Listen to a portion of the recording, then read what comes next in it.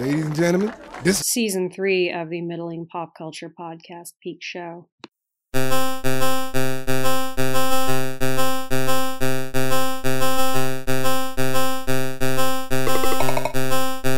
Daniel, good to see you. Always nice to meet a fan. No, I'm an actor. I'm BoJack Horseman. You said I was a true friend and you would never forget me. And you said your name was Chadwick Boseman?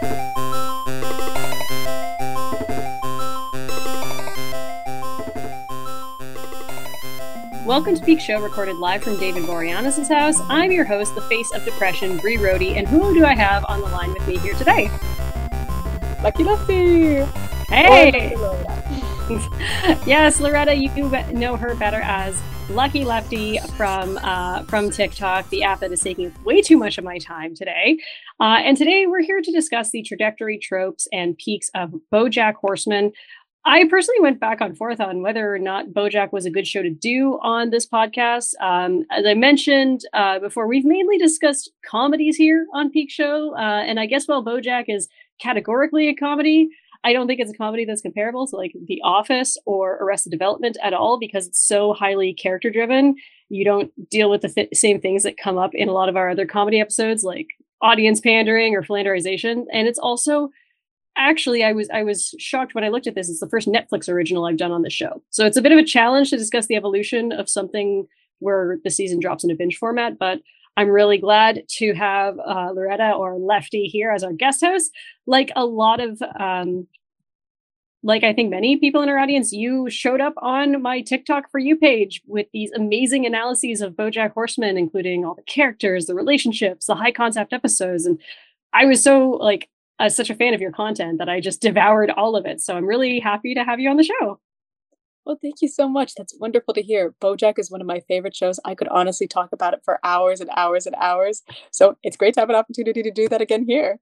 I'm so excited. And yeah, I always like talking about BoJack with other people. It's not the most conversational show. It's not to use the 90s nomenclature, it's not like a water cooler show because it's such a bummer, Yeah, it is. But I think the thing that's really neat about it is there's so much detail, just crammed into every single frame that honestly you could dissect things for hours. Even the hidden characters have a ton. Oh my gosh, it's so much fun, and the animal motifs that are used in it, and there are so many things that I learned about animals from BoJack, which I think is fun. Oh, I think that's wonderful. Yeah. You can tell there's a huge animal person somewhere on that writing team, because some of the references are so niche yet so well done that it's incredible. Awkwafina's whole shtick, I think is probably one of the cleverest animal gags in the show. I agree. So, and one could also argue that the cast is huge animal people. Of course. I tell many bad jokes. You will get used to that. Anyway, so a tradition we have here on Peak Show is for you to share with myself and our audience a time in your life that you would describe as peak Loretta. So tell us what moment in your life was kind of peak you. So I have a quick question. Is peak in terms of an awesome moment, or just peak who I am as a person? It could be either, I mean, for example, one of our guest hosts, Mint, I always use their peak moment as the gold standard, because they described getting drunk and doing a lecture on the OC. But other people have done more sincere, the peak of my life was my wedding day. So I would say go with your gut. I'm going to go with who I am as a person. Yeah. So I think a moment that was pretty much peak me 6 months ago, a party with some of my closest friends in my hometown who I had not seen for 2.5 years. Everything's winding down. We've been partying since maybe 7 o'clock in the evening. It's 3 o'clock in the morning. And then somebody offhandedly mentions the 90s book series Animorphs. Just saying a super casual remark. Do you remember those books with the weird covers? I wonder what they were about. And then my poor friends were held hostage for another 2 hours while I basically whipped out a blackboard and outlined the characters, the plot, really delved into the alien lore of Animorphs, because they could not walk away from that party unaware. I had to educate them. It was my responsibility as a good friend. It feels like there are a lot of people who grew up in the 90s and 2000s who are now coming out of the woodwork as big Animorphs fans. And a lot of them are either leftists or queer or just really into I've even seen an angle of it from a disability politics angle. I will just say that K.A. Applegate has a place in heaven that we, perhaps one day 15 years ago thought was reserved for J.K. Rowling. And now we're just like, you know what? You're the tween author that deserves like all my love and devotion. So, oh, of course. I love K. Applegate. I think she deserves way more credit than she gets because I think she wrote, like, in my humble opinion, probably the most powerful anti-war children's series I've ever read. Was not afraid to depict like the full-fledged horrors of it, really delved into like the nitty-gritty details. I mean, I never wanted to go to war after reading the ending of those books. Yeah. I think Animorphs was the series because I was already a big reader as a child. It was the series I got my brother reading. And so, which meant my parents were so desperate to get him reading that they bought him every single one. And so after he was finished a book, I would take it and read it. So it was like, because I always wanted to be like my big brother. So it was fun. Andrew, if you're listening to this, I don't want to be like you anymore, but you're still awesome. I don't know if my brother listens to my podcast, but I only say nice things about him on it. Of course, you talk about so much more than BoJack on your TikTok channel. You've talked about a lot of shows that I've gotten into because I like watching your content. I'll say I wasn't ready for Tuca and Birdie because I was worried it was going to be too much of a bummer. And your videos really convinced me to watch Tuca and Birdie. That said, I would love for you to tell us just about how you got into BoJack, when you got into it and what led you kind of down that rabbit hole. Oh, wow. Okay.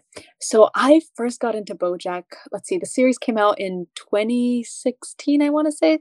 Oh, no, it was 2014. Actually, it was one of Netflix's first kind of crop of originals. So yeah, it came out when I was but a wee lass. I think I was still in high school when it came out. And I remember the way that I first got into the show, I would listen to like the sad monologue compilations at like 4:00 in the morning while I was doing homework because I really loved the voice acting and like something about like Will Arnett's voice was like very soothing to me. So I would listen to those, but I didn't actually know anything about the show. I never actually watched it until maybe 2 or 3 years later. And then I was like, oh, wow, this is amazing. I first watched it all the way through my freshman year of college. And at that time, only season 5 was out. But I just fell in love with it. Like at first it was a little slow, but after the like initial confrontation that BoJack has with Herb, I was like, wow, we really have something special on our hands. And then I just fell in love with it. I've always loved heavily character-driven shows, probably why I was such a big Animorphs stan as a kid. And I love shows that are just like sort of like dripping with detail, ones where like you can literally go frame by frame and pick out certain references, or ones where you can spend probably hours dissecting a single episode. So this was definitely the thing for me. And I've always had a soft spot for like anthropomorphic animals because I'm a big animal person myself. I major in veterinary sciences. I work with them in day-to-day life. So it was like the best of everything. Character-driven plot, lots of niche animal references. I love the character designs. I love the comedy. So yeah, that's awesome. It also makes me feel very old because when BoJack was released, I was 25. And yeah, I know it's I've made a lot of deals with many devils for this complexion, but and I was actually around the time that BoJack was released. I had moved from consumer reporting because I used to be a Toronto City Hall reporter and moved into trade reporting. And my first trade reporting job was on the streaming entertainment industry. So I was spending a lot of time in LA, which gave me actually eventually a huge appreciation for all the Hollywood jokes in the series. And I got sent a lot of screeners, which was nice. And BoJack was notably one of the first kind of big Netflix originals. It was one of the first like non-drama originals. So I had to kind of beef up on my BoJack. So at the time, it looked like a fairly like typical crude like Family Guy clone. And a fun fact about like the way it was rolled out was with Netflix shows, it's no different than a typical TV show that rolls out weekly in that they'll send you like the first 5 or so episodes of the series, except that it's weird because 12 episodes drop at once. And so all I had were 5 episodes. The first 5 episodes really make the show seem different than it is. It's very episodic, very self-contained. And so I was after I went through my screeners, I was like, No thanks. And then I decided to give it a second go around, I want to say when the fourth season or fifth season was released, which at that point there was one problem. I had just lost one of my very good friends from high school to a drug overdose. And so a certain episode really hit me like a ton of bricks. But that was where I was like, I have to keep watching. And yeah, I became like a watch it the day it drops viewer after that. And it was yeah, like it sucks you in how clever it is, how fun the writing is. After a while, everything feels so heavy, and not just because of how sad it is, but like you said, there's so much to unpack with the characters. So I have rewatched the series once or twice in its entirety, and I'm like, I can go another year without rewatching this again. Of course. Yeah. Oh man, I was with you because when I first watched it, that was my first thought. I was like, this is a Family Guy clone. Because they tended to do like a lot of like Family Guy-esque comedy, like especially in those first 5 episodes, like the cutaways. The episode I always think of is Todd's Rock Opera. That one almost made me quit the show completely, even though I do like it in retrospect. But I'm so happy I stuck with it. Like my biggest challenge recommending it to other people is saying, okay, you just gotta grind. You gotta grind past this hump, and when you do, you will think. But you just gotta get past the first 5. Yeah, like the most Family Guy-esque thing I can think of with that episode is the way they're like, oh, character actress Margot Martindale, which I thought like, oh, this is so sweaty and so like, leaning heavy on the irony.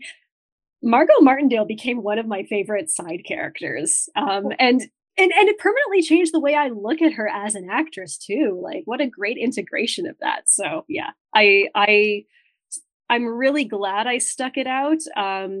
But by the time I was hooked on, I'm like, this isn't a comedy. This is not a comedy at all. It's a cartoon. It's not a comedy. Of course. You know what made me appreciate actress Margot Martindale all the more? I found out that she was actually like in the Disney movie Secretariat, which is probably why they brought her on to begin with. I had no idea. That's hilarious. I was subjecting myself to the horror on the topic of horrible Netflix originals, the show 13 Reasons Why, and which I watched through it in its entirety. I gotta say, the rest of that series makes the first season look amazing. But in the third season, there is a bit part played by, I do not know the actor's name, but he's the dad from Walk Hard. And the wrong kid died. And all I could think was, oh yeah, Margot Martindale was the mother in that movie. You know what? She's had a better career. Like, God, perfect movie. But we're not here to talk about Walk Hard, although I could talk about Walk Hard forever.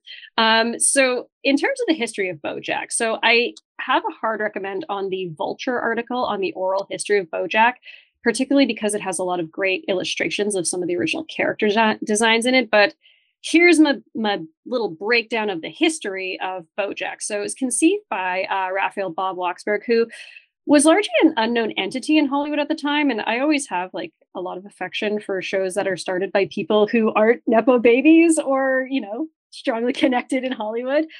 He was living with friend and comedian Adam Conover at the time. And he based the concept of BoJack on the isolation and loneliness he felt in Hollywood during a time when he had a lot of unsuccessful comedy pitches.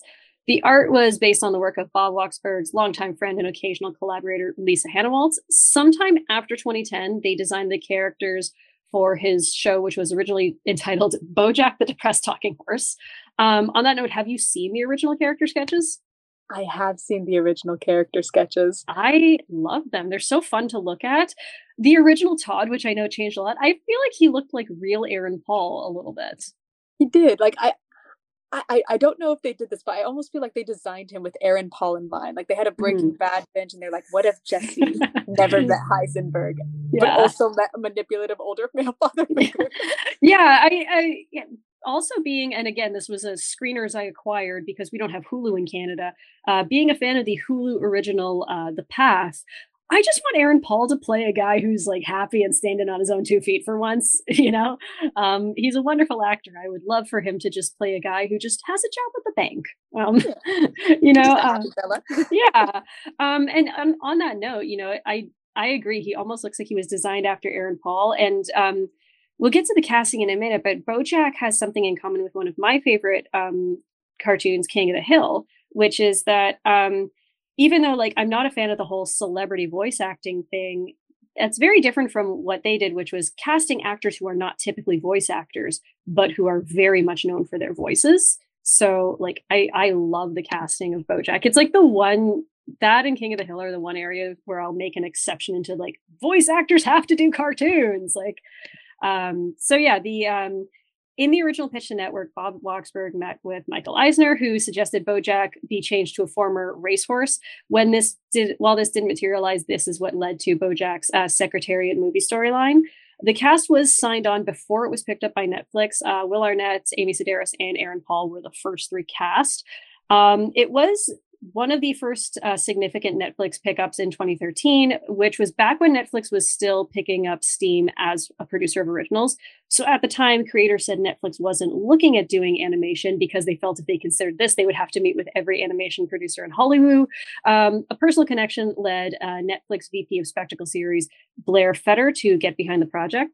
Lisa Hanawalt reluctantly came on to design the show, working with the animation production studio Shadow Machine. In the first season, which was done incredibly rushed, like 9 months or something, only the first half dozen episodes were sent to reviewers. Again, in retrospect, this is probably a bad idea. So it didn't have the best critical reviews coming into it. Nevertheless, the show was reviewed for a second season 4 days after its premiere. Every subsequent season was announced within 2 weeks of the launch of the most recent season until its conclusion in 2020. Bob Waksberg served as the showrunner for the run of the series. I think obviously the design and the direction are a big talking point, strong aspects of the show. Some have criticized the animation style for being sterile or ugly because if people aren't familiar with this term, the characters are made using digital puppet animation. So the assets like, their extremities and their facial features are pre-designed. Nothing is storyboarded, according to director Annie Walker-Farrell. It's all done in Flash. But there are some elements that are hand-drawn. I believe mouth movements are hand-drawn. So some have called the style a little like heartless or like because it's easy to turn around quickly. And when you look at Hannah Walt's original character drawings, they were really charming and amazing. I also do think, though, that I kind of don't mind that style because I think it's elevated by some of those really ambitious and design-heavy episodes, as well as like all the details, like you said, the details they put in visually. I have to agree with you with that one. I won't lie. When I first saw the animation, I was like, "Oh, this is kind of gross looking." But I really fell in love with it the more that I watched it, and I think it definitely improves as the seasons progress. But I think kind of the stiffness that people criticized in the initial seasons makes a lot of sense in context of the show because, I mean, we're looking at a show that takes place in Hollywood, and the characters are literally like model puppets. So I think there's something that's kind of ironic and fitting about that. Although I will say I love Lisa Hanawalt's work, like her work on Tuca and Birdie. The animation there is so fluid and lively in comparison. But I think that also makes sense because Tuca and Birdie is supposed to be like day-to-day lives of two ordinary women and sort of show like the energy and like vibrance of their own lives. So I think it's fitting, but man, I actually didn't know that detail that they were puppets. I had suspicions, but I never actually researched the animation assets. So that's really, really neat to hear. There's one thing that I actually think is an advantage to animating like that. And that's, being obviously anyone who's listened to the show for 5 minutes knows that I'm a huge fan of The Simpsons and that visual changes are very, very difficult to commit to. That's, again, why King of the Hill rocks it for just permanently changing Joseph or shaving Luann's head or something. But with the puppet aspect, they were able to do like one of the most praised things on that show is the fact that they gave Diane a permanent weight gain. And that's really easy to do when you can just go in and edit the assets, or cutting Diane's hair, or dyeing BoJack's hair, or Hollyhock losing weight every episode. It is so much easier to do that and more sustainable. So I shit on a lot of modern touches with animation, but I will say that I think there are some advantages to the way they did things. And I also agree, I think the ugliness really works because the series is a lot about the ugliness of things. Yeah. It's all about it's sort of about the ugly underbelly of everything, of entertainment, of of working in the entertainment industry in really any capacity, whether you're an agent or an actor or you're just existing in that sphere, Mm-hmm. and just like kind of like the ugly underbelly of the characters themselves. Mm-hmm. Yes. Yeah. Sorry, go ahead. Darn it.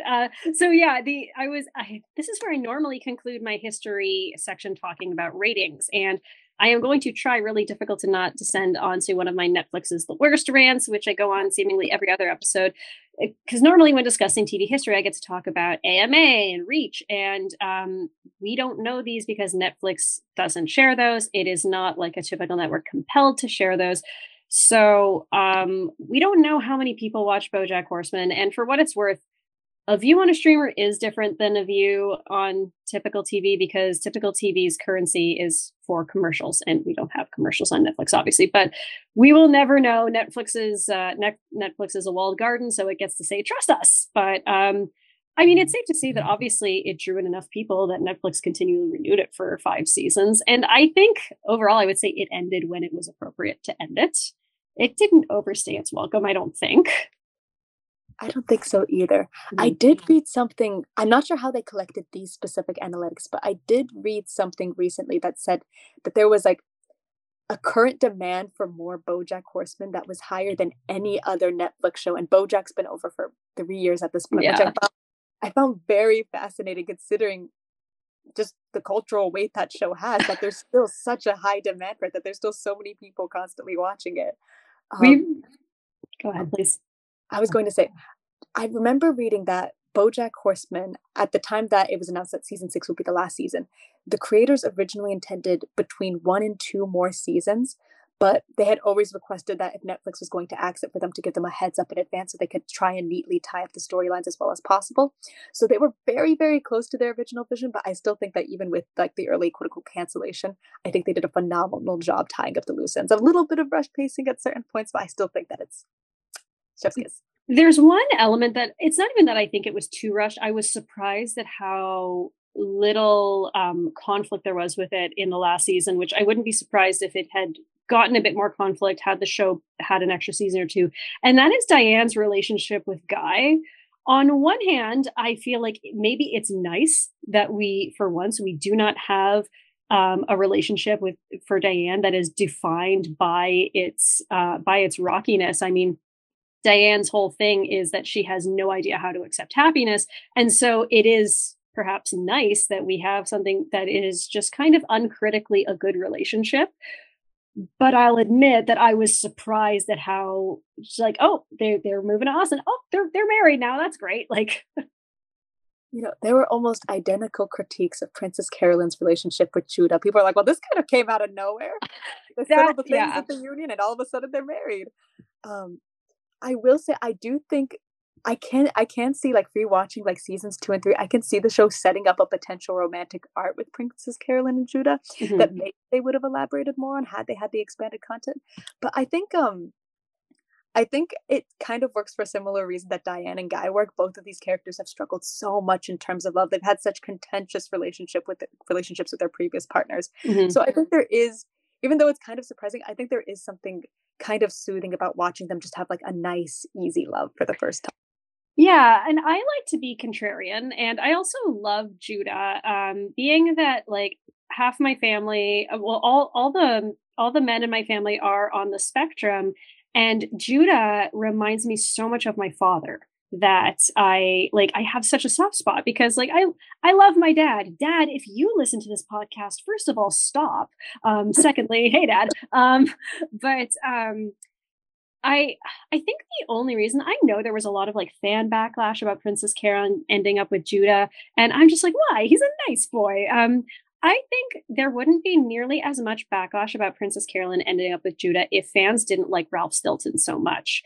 And for me, ever the contrarian, I'm just like, well, I don't like Ralph Stilton then. I actually think Ralph is a great character. I think he's adorable. I think his arc with Princess Carolyn is great. I do think their relationship is a great example of how you can have 2 wonderful people who just, it's not the right time and they are not right for each other. And like timing is kind of everything with a relationship. Like not that this isn't even a particularly heavy thing because he's literally been a guest on this show before, but I have an ex with whom like it was just like it was the wrong time. It didn't work, and now we're good friends. And so I don't mind that she and Ralph Stilton didn't get together in the end. It's like I'm fine with that. Yeah, me too. I'm also with you. It's not like I hate Ralph as a character. I also think he's adorable. He's a little cat, and he's a little mouse, and she's a cat. I think they have great chemistry. I think they have some very funny moments together. But I also think, like, rewatching their relationship, I do see like they have certain like just fundamental incompatibilities, and it's neither one of their faults. But I think like comparing Ralph to Judah, I think Judah is so much more like complementary to like what Princess Carolyn wants in life and just what overall would work best for her as a person. Ralph, because he comes from so much wealth, I don't think he ever truly understood like the place that Princess Carolyn was coming from, why she had such a deep attachment to work, because to him and his sister, work is a hobby. Work is just something they do for the fun of it, but they don't truly have to do it. They don't have any like they don't have any skin in the game. They don't have anything big they're risking. And Princess Carolyn has devoted her entire life to her career. And I think, like, I know a big portion of Princess Carolyn's arc is like your life does not have to revolve around your career. There are wonderful things outside of it. But I think in terms of her overall like dreams and ambitions, Judah is such a better fit for her. Just because he's been supportive of it from the beginning, and he understands where her heart lies. I think one of the things that I saw with Princess Carolyn, and you really see it manifest in the New Client episode when she's also trying to make things work as a mother, but Princess Carolyn really struggles with other people's expectations of her. And one of those things I think is like a lot of people romanticize not giving a shit about your job and like not letting your career define you and stuff. And what people ignore is that Princess Carolyn has worked so hard for her career and to be recognized and be among a certain class of people, that to then turn around and say like, well, you shouldn't let this define you. And it's like, she is very clearly very proud of how her career defines her. I also like that Judah, being a character who is autistic coded, like that those qualities about him, his straightforwardness, his lack of the lack of grandioseness to the way he speaks, that can be romantic in a way, because a lot of people stereotype people who are on the spectrum as not having a romanticism to their lives. And he does have artistic pursuits. He does have, he does see the finer things in life. With him, he has different communication styles. Lastly, I'm glad you mentioned Ralph's sister, because the one reason I'm glad he didn't end up permanently tied to Princess Carolyn, there's only so much Stephanie Stilton I could take. She is one of my least favorite supporting characters. Gosh, I think she was funny at first, but she's just a bit too close to home. She reminds you of just like a certain type of person. Yeah, like too much. She's too real, and she cannot be around me for too long. Yeah. Like I said, I left consumer media pretty early in my career, but that was journalism is filled with women like that. And again, they are all like not even necessarily Nepo babies, but certainly coming from, I'll say, the top 10% of wealth, and very much they're not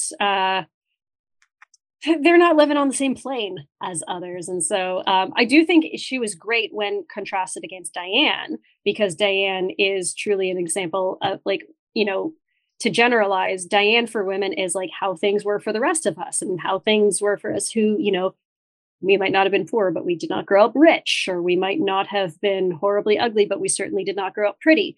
And so Stephanie's a great contrast with her, but it's a note that you can only hit so many times, I think. Of course.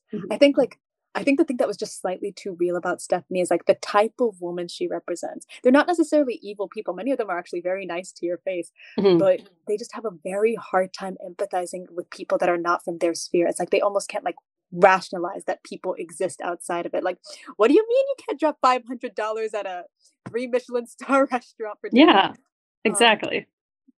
And I do think the scenes where she's contrasted against Diane are all the more effective for that reason. But there's only so many times you can see her like especially when she just casually like dissolves Girl Crush and just wipes everybody's jobs without considering how that affects other people. I was just like, oh, that's too close to home. Yep, working in media. Somehow, like, touch wood, hasn't happened to me yet. But so I think on the topic of Diane, I think one of the best things that could have possibly happened to the show was moving away from any inkling that Bojack and Diane had potential romantic pairing, because so much of the first season is focused on it. And I love that, like, they drop it like a hot potato, but then instead of just kind of pretending that never happened, instead they move on to, like, here's why this friendship is really, really toxic. Here's why they are very necessary for each other and also going to destroy each other. Like, I love that they decided we don't want this will they won't they anymore. I think that was such a good angle to lean into, because I feel like when it comes to like male female friendship, shows love to Harry and Sally. Can they really be friends? And I hate that. I despise that with every fiber of my being. And when I first started watching the show, I was also super anxious they were going to keep up like a will they won't they storyline, when I hated the idea of it from the very beginning. Mm-hmm. I love the way they kind of approached it, because they are such similar characters, like in the way they initially think and the way they initially like perceive the world, like in sort of like their cynicism, their nihilism. But I really love the way the show emphasizes how like they kind of like converge and then they diverge, like the exact times they start branching off and how that impacts their relationship. Mm-hmm. And how ultimately Diane sort of distancing herself from Bojack is like the ultimate symbol that she's improving as a person and that she's healing from a lot of her previous pain. Mm-hmm. The scene that I always think of is I'm so bad with episode names, but it's the scene where she's like bawling her eyes out. It's the I'm a Pit scene. Love that one. I love that one too. And she tells Bojack that basically he's one of the worst people she knows, but he's the only thing that makes sense to her, because she grew up surrounded by similarly like cruel, unsupportive people. So this is the only dynamic that she knows how to navigate well. Mm-hmm. And I think the fact that she was able to like find like a good support network and know what like a good healthy relationship feels like is so impactful in context of that scene. Mm-hmm. Because at that point she was like, this is all I know and this is basically all I can know, and that was such a big source of her pain. So yeah. I love that progression. It's really funny because I will always say, kind of on the record, oh yeah, Mr. Peanut Butter running for governor is my least favorite arc, and yet it brings me two of my favorite things in the series, which is incorporating Andre Braugher in, who, like, I mean, we've done an episode on Brooklyn Nine-Nine. Everyone knows how I feel about Andre Braugher. He also has a fantastic voice. Love his voice. But then, yeah, the I'm a Pit scene and also the killing of Zach Braff. Like, also, just gonna say, it's awesome how many celebrities are willing to debase themselves on the show. I love when celebrities do that. It's amazing. Yeah. I also love it. Have you read about like Jessica Biel's like whole interaction with the writers of BoJack Horseman? Because I think it's so like, they just she like wanted them to make her meaner and worse. Yeah. Like, yeah. She said, go harder, go for the kill. You're not gunning for this hard enough. And also Daniel Radcliffe, I believe he said that like, the jokes BoJack Horseman has made about his career are like the funniest Harry Potter related jokes he's ever heard. Daniel Radcliffe just seems like an absolutely cool guy. I've gone on the record numerous times saying for reasons, for turf reasons, the show will never do Harry Potter. Also for the fact that I was not a big Harry Potter consumer. I think I might have even been too big of a nerdy virgin for Harry Potter as a youngin'. But Daniel Radcliffe might be one of the coolest guys in Hollywood. I completely agree. Yeah. Like, everybody always makes fun of him for like that one particular segment of his career where he was doing like the most bizarre movies he could get his like paws on to distance. Love that for him. Those movies were so good. Yeah. Like, I actually watched the majority of them, and he's willing to take on some like really like niche sort of roles. Like, one of my favorites of his that's kind of controversial is Horns. I just love the character that he plays in Horns, and the fact that he even starred on a Broadway musical I think is super funny as well, and he's actually a really good singer. Oh yeah, I've got to look that up. Ashamedly I have not heard of Horns, so I should look that up. Yeah. It's basically, diverging very quick, Horns is it's an adaptation of a Joe Hill novel following a man whose girlfriend has been mysteriously murdered. Everybody in town thinks he did it because he's the boyfriend. And also he got blackout drunk the night she died. And he also can't really remember what happened. They had a huge blowout fight that night, which is why he got blackout drunk. But the whole town is basically accusing him of being a murderer. And then he has this catastrophic mental breakdown, and then he wakes up the next morning and he has literal horns sprouting from his head. And he's walking around and he's like, yo, do you see this? And everybody are like, yeah, they're there. Nobody around him acknowledges that they're weird or like this is out of place. They don't even mention it unless he explicitly points them out. But then he learns like these horns, like they give people the compulsion to like divulge their greatest like compulsions. Like they'll be like they'll hold up like a bottle of vodka and they'll be like, wouldn't it be awesome if I could just down this in one swing? And if they can see about the horns, he can give them the ability to do so. If he says, yeah, you should do that, they'll do it. Oh. And then he realizes he can use this to figure out who killed his girlfriend. And that's when things get very interesting. That sounds, it's to bring it back to BoJack though, that sounds a lot like the way BoJack very successfully like combines realism with surrealism or with hyperrealism or with fantasy. Like it, I love that about the show. So I love media that uses those kind of formats, I guess you could say, storytelling style. Also on the topic of celebrities, you know, again, being willing to debase themselves, not to compare every animated show to The Simpsons, but like I had three parents, you know, Mark, Diane, and Matt Groening. And so there was a period of The Simpsons, which we've talked about on our 3 separate episodes on The Simpsons, when the celebrities that they had on, they were very, very nice to them. You know, like Alec Baldwin, like, wow, Alec Baldwin, you're an action star. And it's really, really awesome to see when celebrities actually do have a bit of the sense of humor about themselves. I find also it's a different time now. Like if you want to be a celebrity, if you want to be famous, you have to be a little bit self-deprecating now. I feel that's just like a rule of Hollywood now, but it's, yeah, I think those are great. So I'm going to veer into a completely other thing, because there's a lot of high concept episodes of BoJack and a lot of things that diverge from the typical storytelling format. I think Free Churro might be a little overrated, or maybe I just don't feel as strongly about it as others do. Of all the unconventional or high concept episodes, this one never sticks out in my mind. Like that, mainly because I think the most endearing and memorable aspect of BoJack is the writing and the dialogue. And so when it's just BoJack and no one to bounce it off of, it loses its zip. The only line I remember in it is, "My mother has died and now everything is worse." So that's my controversial opinion. I'm not the biggest fan of Free Churro. I completely understand why people don't like Free Churro. Personally, I have a big soft spot for it just because it's like a big moment of closure for BoJack. We've seen so much pain that has resulted from his relationship with his mother, and I think that's sort of the moment that he comes to terms with it, which I think is why it tends to be a favorite for people. Mm-hmm. But I do think there are much, much better like conceptual episodes. Like my favorite also tends to be one that a lot of people think is overrated, but I have such a soft spot for Fish Out of Water. I love the way they delved into the aquatic world. There was so much love put into it. I actually wish that we returned to it for a few episodes, because there was so much they weaved in there that we just never got to see again. That's not like, and the animators, like, people can criticize the animation style all you want, but there are so many cute characters and it, like some of my like and the seahorse, the baby seahorse is so cute. It's little cheeks, like it's almost as cute as baby BoJack. But yeah, like I agree. And also like Group Love and the score that they did for that, because I think it was Group Love that actually scored that. I could be wrong, but I know they did the ending song to it that actually had lyrics. The music that drives that episode is freaking phenomenal.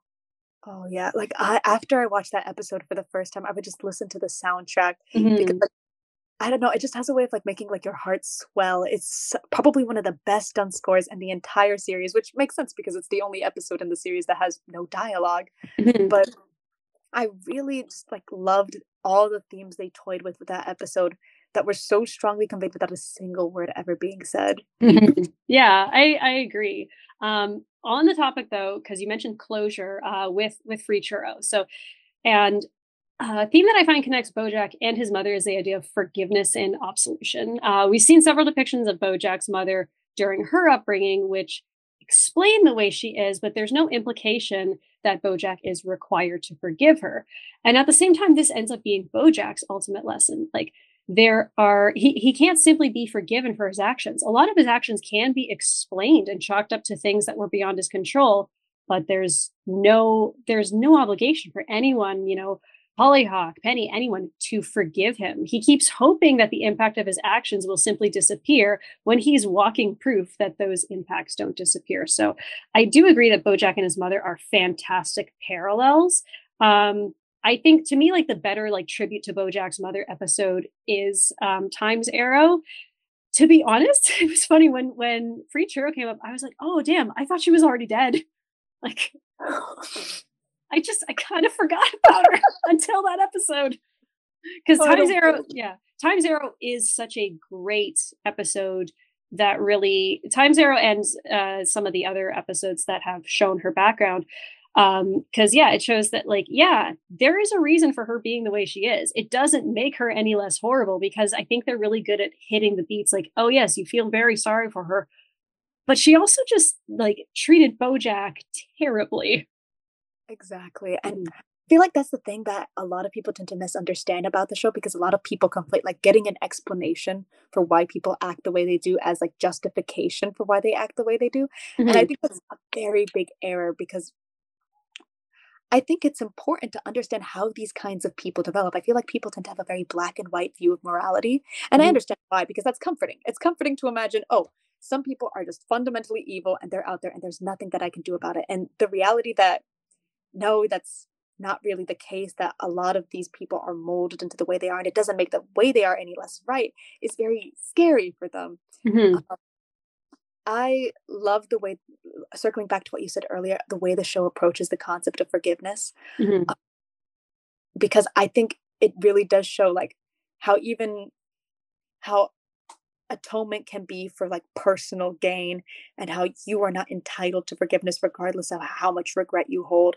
How sometimes, in Diane's own words, to steal her, sometimes life's a bitch and you keep on living. Sometimes you just have to live with the awful thing you did. And I think it also does a good job of showing that, but also showing that doesn't necessarily mean you have to like condemn yourself. Mm-hmm. Like Bojack does deserve to like suffer for what he did. He does deserve to pay a certain price. And I think he does get his like due justice in the last season. But at the same time, the show also leaves the door open. Well, now perhaps he can live like a good, fulfilling life. We don't know, because this is the point where we leave him. But the opportunity is still there, and we can still have the hope that he embraces that. And I think that's a very valuable message to have. Yeah, I agree. I think there's also an aspect of Bojack, like of the almost like need for punishment. We see the way he like begs Diane to tell him he's good, or begs Diane to tell him he's not good. And the way and this just goes with the carceral system in general, he is afraid to leave prison because, he is afraid to be left up to his own devices again. Bojack is more comfortable with other people judging him than he is with judging himself and evaluating his own decisions. So that's, and I even like thinking about forgiveness and atonement from the very first season. I sometimes think like, okay, one of the biggest blows to Bojack was Herb saying, "I don't forgive you." How much happier would he have been if Herb had just said, "I forgive you"? Because I sometimes think that's a thing people really take for granted with forgiveness, is like, it's just someone's words. And I've had that experience where someone says, "I forgive you." I'm like, oh, that doesn't actually feel better, because I still have to live with the thing I did, I completely agree. And I genuinely think that if Herb had said, "I forgive you," it still would have made next to no difference to Bojack. Mm-hmm. I still think he would have harbored a similar amount of guilt. I still think he would have perceived that as the moment that everything went wrong. One of the things that I find very interesting, veering off topic slightly, is the parallel between Herb and Kelsey. Mm.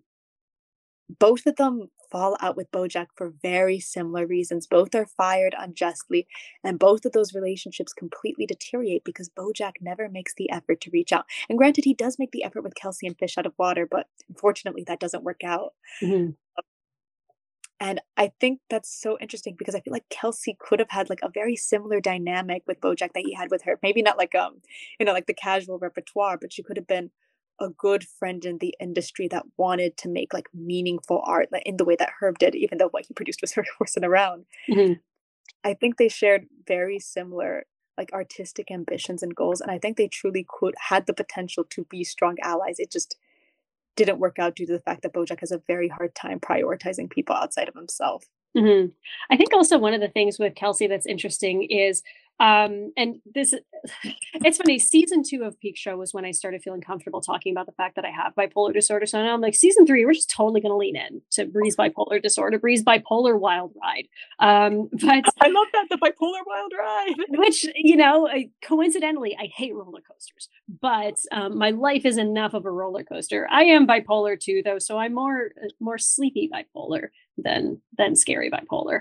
That said, one of the things that I find interesting about personality disorders, which I think most people have speculated if there's anything with BoJack, is borderline. However, there's a lot of themes of bipolar that I see multiple characters in the show, particularly Diane. But one of the things with living with a personality disorder, especially an undiagnosed personality disorder, which up until a few years ago I was undiagnosed, is the inability to know whether or not a relationship is good for you. And I'm not just talking romantic relationships.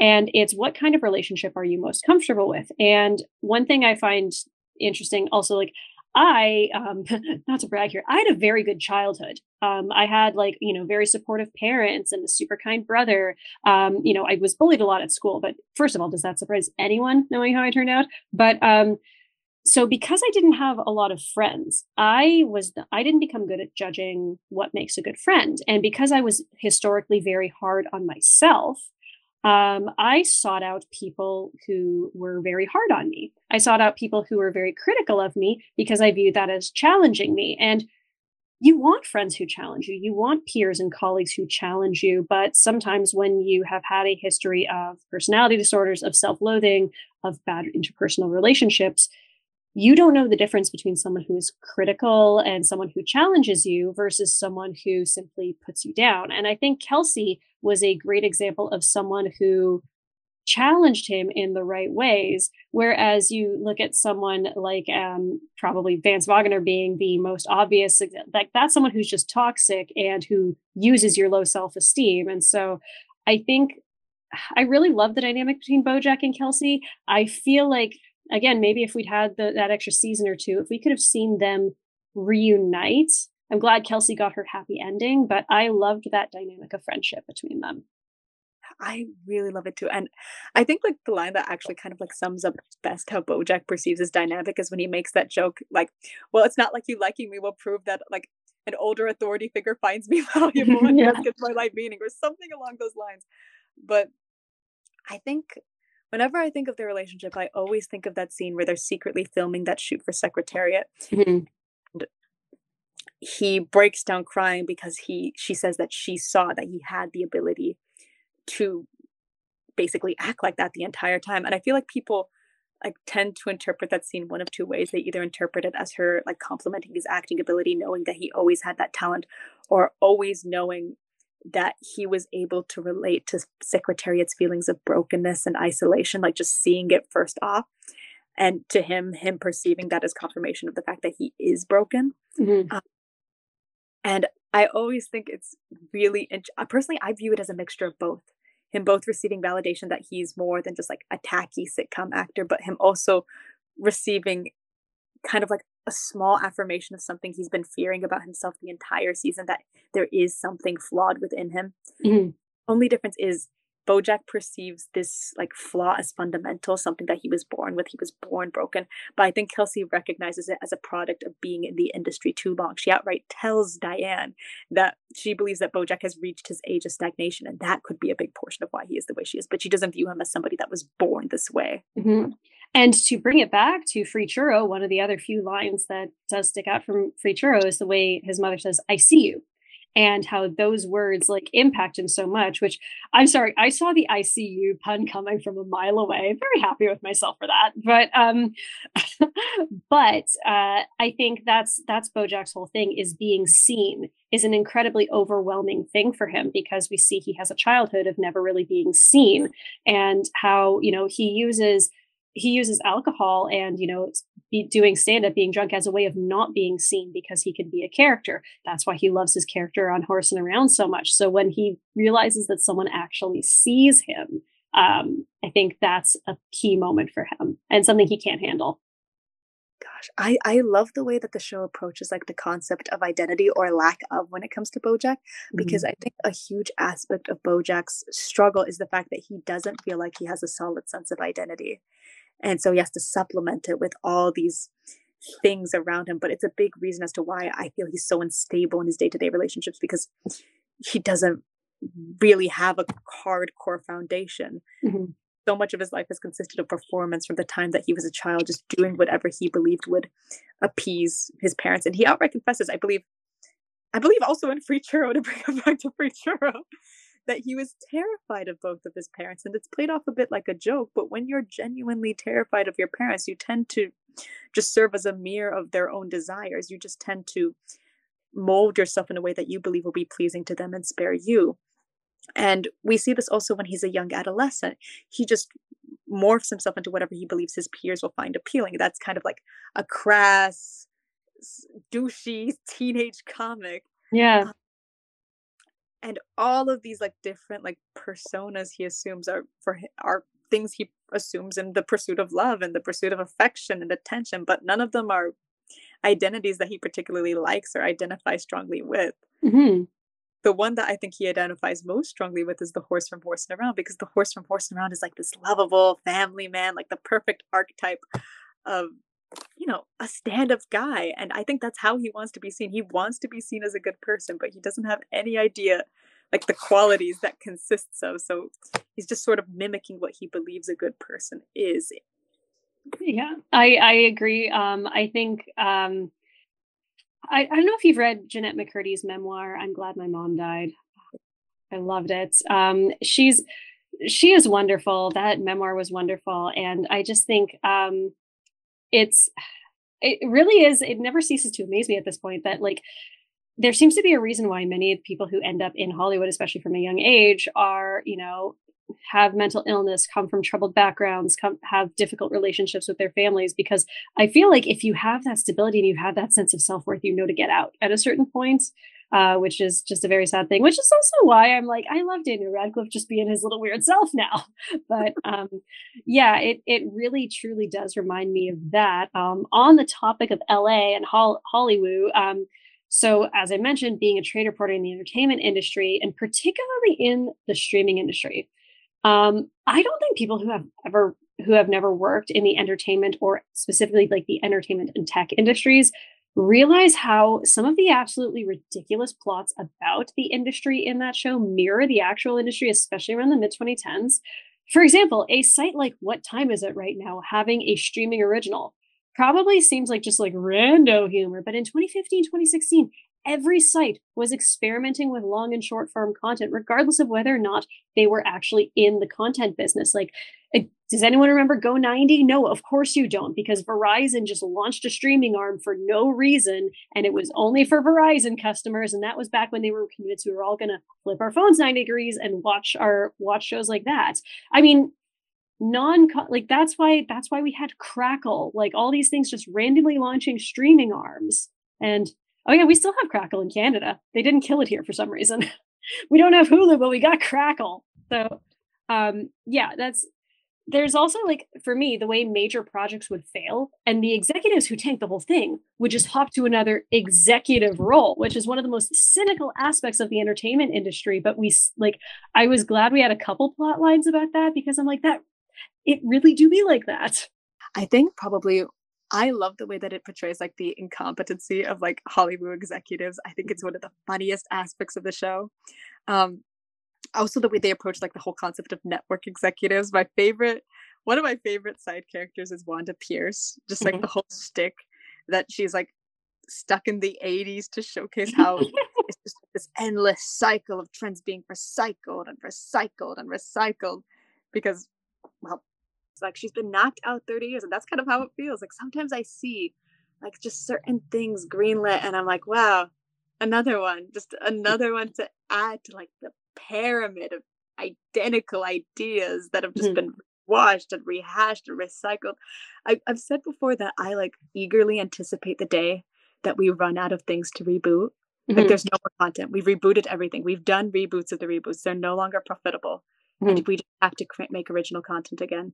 That's the only way we can make a profit. I crave that day. According to my projections, I think it's coming sometime in 2035, but we'll see. I had a recent interesting experience because my parents got me the most wonderful Christmas gift, which was one of those gray market IPTV boxes, and which is great because I am a big sports fan, so I get to all of our sports in Canada is kind of fractured into two different networks, and I'm I don't feel like paying for two different streaming services, and I want to watch the Raptors and the Leafs, so but they have a lot of on-demand content and a lot of older content, and I being a lifelong dancer and dance teacher was hey, I wonder if they have old episodes of So You Think You Can Dance, or in the BoJack universe I think it's called Hey, I Think You Can Dance, and it's and I was watching and I was wow, I kind of took for granted how much the first couple seasons were just American Idol, but for dance. And I was realizing, no, it's they said, you know what we like about American Idol is the meanness and the hopeless auditioners. Let's try to find another format to put that on. And so that's how I feel a lot of these Hollywood trends are recycled, is oh, well, people really like the mean aspect of this, or people really like the betrayal aspect of this. Let's put it on an island. No, I completely agree, especially when it comes to reality television. That meanness aspect, I feel they tried to replicate that in every format that it was possible. Cooking shows, gardening shows.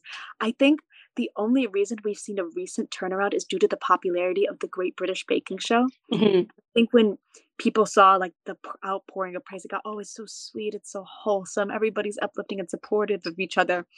Every exec that saw that said, okay, time to reel it in the opposite direction. We're going in the opposite direction. We're going nice. Do you think in the BoJack universe that the judge is Paul Hollywood?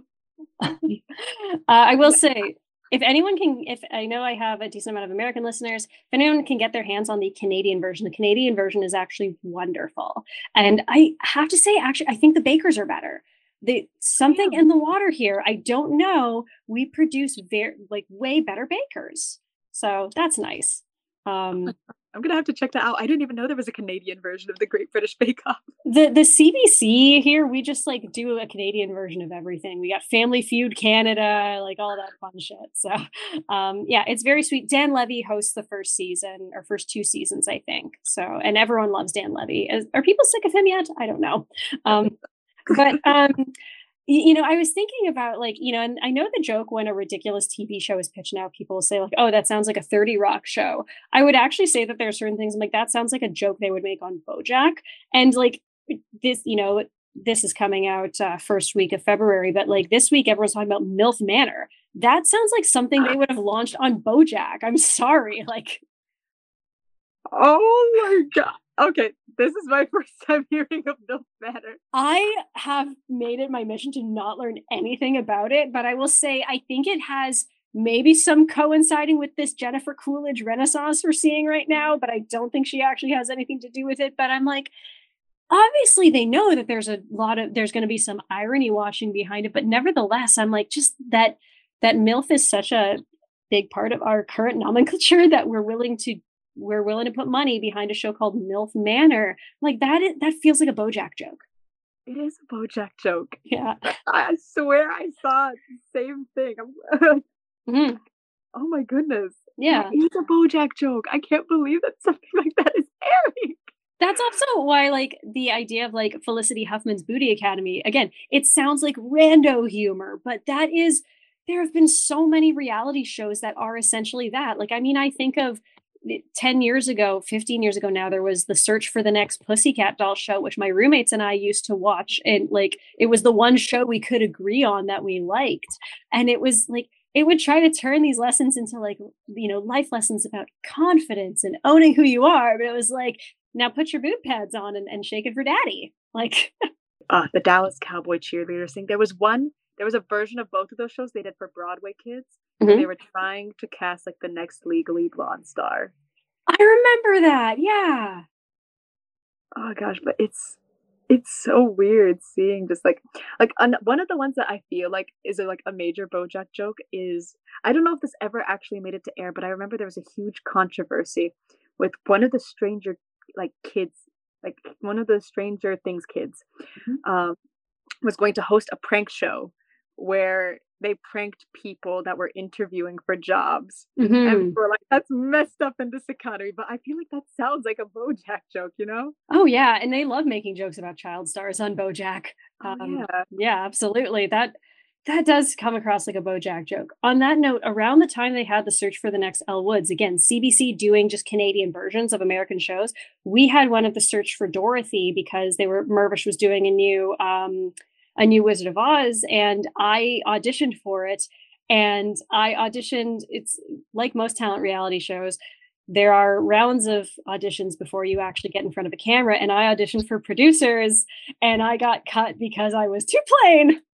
So, I mean, I'm more of a dancer than a singer, and Dorothy doesn't dance. So that's a whole thing. But yeah, like we just, that's one thing I would love more of to see in TV comedy is the Canadian entertainment industry and its bad, like knockoff kind of like Walmart reproductions of US shows.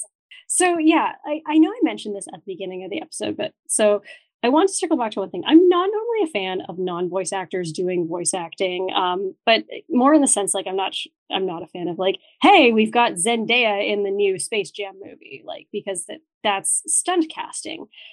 I think BoJack might be one of the best executed shows that uses traditional actors instead of voice actors, and I think it's in large part because the actors present, aside from I'd say Alison Brie, they are doing highly exaggerated versions of their own voice and creating like a voice character, unlike, say, Chris Pratt in the new Mario movie or the cast of Velma. Like, I think all of those actors, especially Amy Sedaris, have very special voices. To bring it back to Canadian media and sports, that was a big thing, was in, it would have been 2021, Amazon produced, or it was a documentary about the season of the Toronto Maple Leafs when they were in the COVID bubble.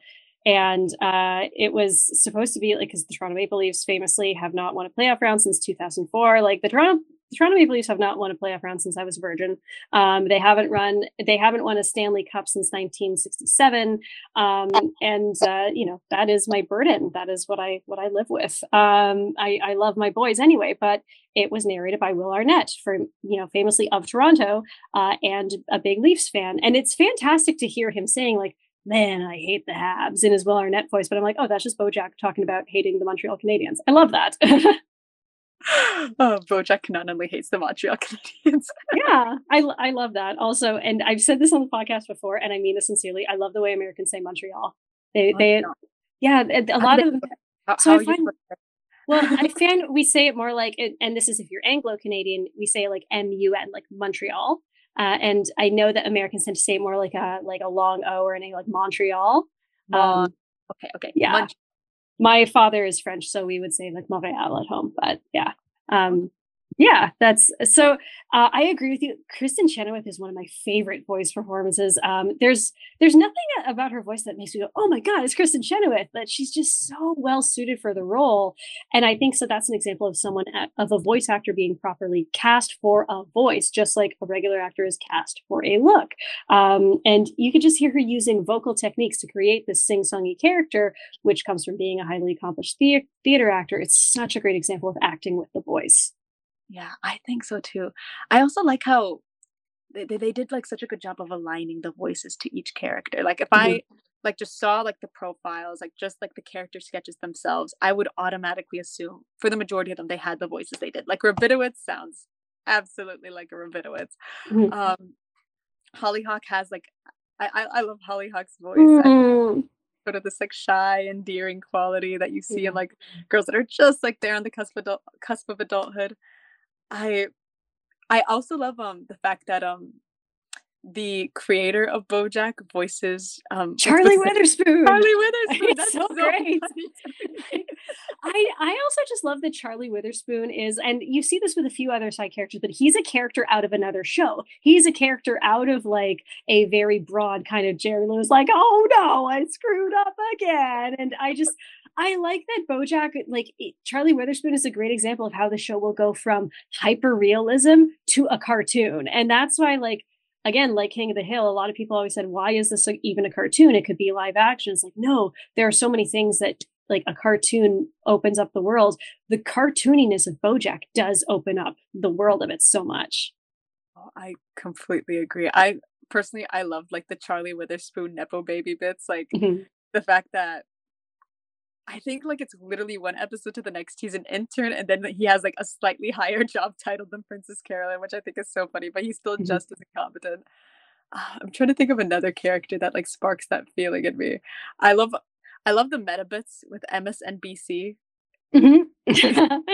Yeah, I agree. I think they're so funny, especially like rewatching like older news segments from like the early 2000s. I think that's such like a funny reference to like what the news cycle looked like at that time, or like how reporters interacted with their audience. Mhm. uh, I think probably like one of my favorites again, like one of my favorite like little caricatures of like a similar words. Mhm. One of my favorite examples is like Meow Meow Fuzzy Face. I think he's just like such like a good like knockoff example of like, you know, like cop shows. Like Yeah. I I love like, oh god. No, I was actually kind of off topic. Sometimes we call my cat Officer Meow Meow Fuzzy Face. Oh Yeah. yes. But I totally agree, and there are other shows that have tried to do the cops trying to find their cop sitcom, like, humor. I just think it's done best with him because sometimes others play along with them, sometimes they don't, but it's like Charlie Witherspoon, he's a character who's in another show. Yes. Mhm. I love like the bits with him and his like patrol group, like where they try to figure out what like cop archetype he is. Mhm. They have like a vote on it. They have like a unit vote on it, which I think is super funny. Yeah. I Like think in another universe, like Meow Meow Fuzzy Face and his whole like unit are just a knockoff version of Brooklyn Nine-Nine. Like they are the Brooklyn Nine-Nine of the BoJack universe. Yeah, and that's actually a cool thing, and there was a whole episode about this, and like you, I cannot remember the name of it, but in which, Rabinowitz says and Radassa Gecko are saying like we're the good guys, and a good reminder of like these people are also starring in their own TV show. It's been a running joke on this episode on this podcast that I will never do an episode on Community because my feelings about Community, the negatives about them are too strong. But I do have a lot of positive feelings about Community. I just also think a lot of people regard Community as this like golden child that we can't touch.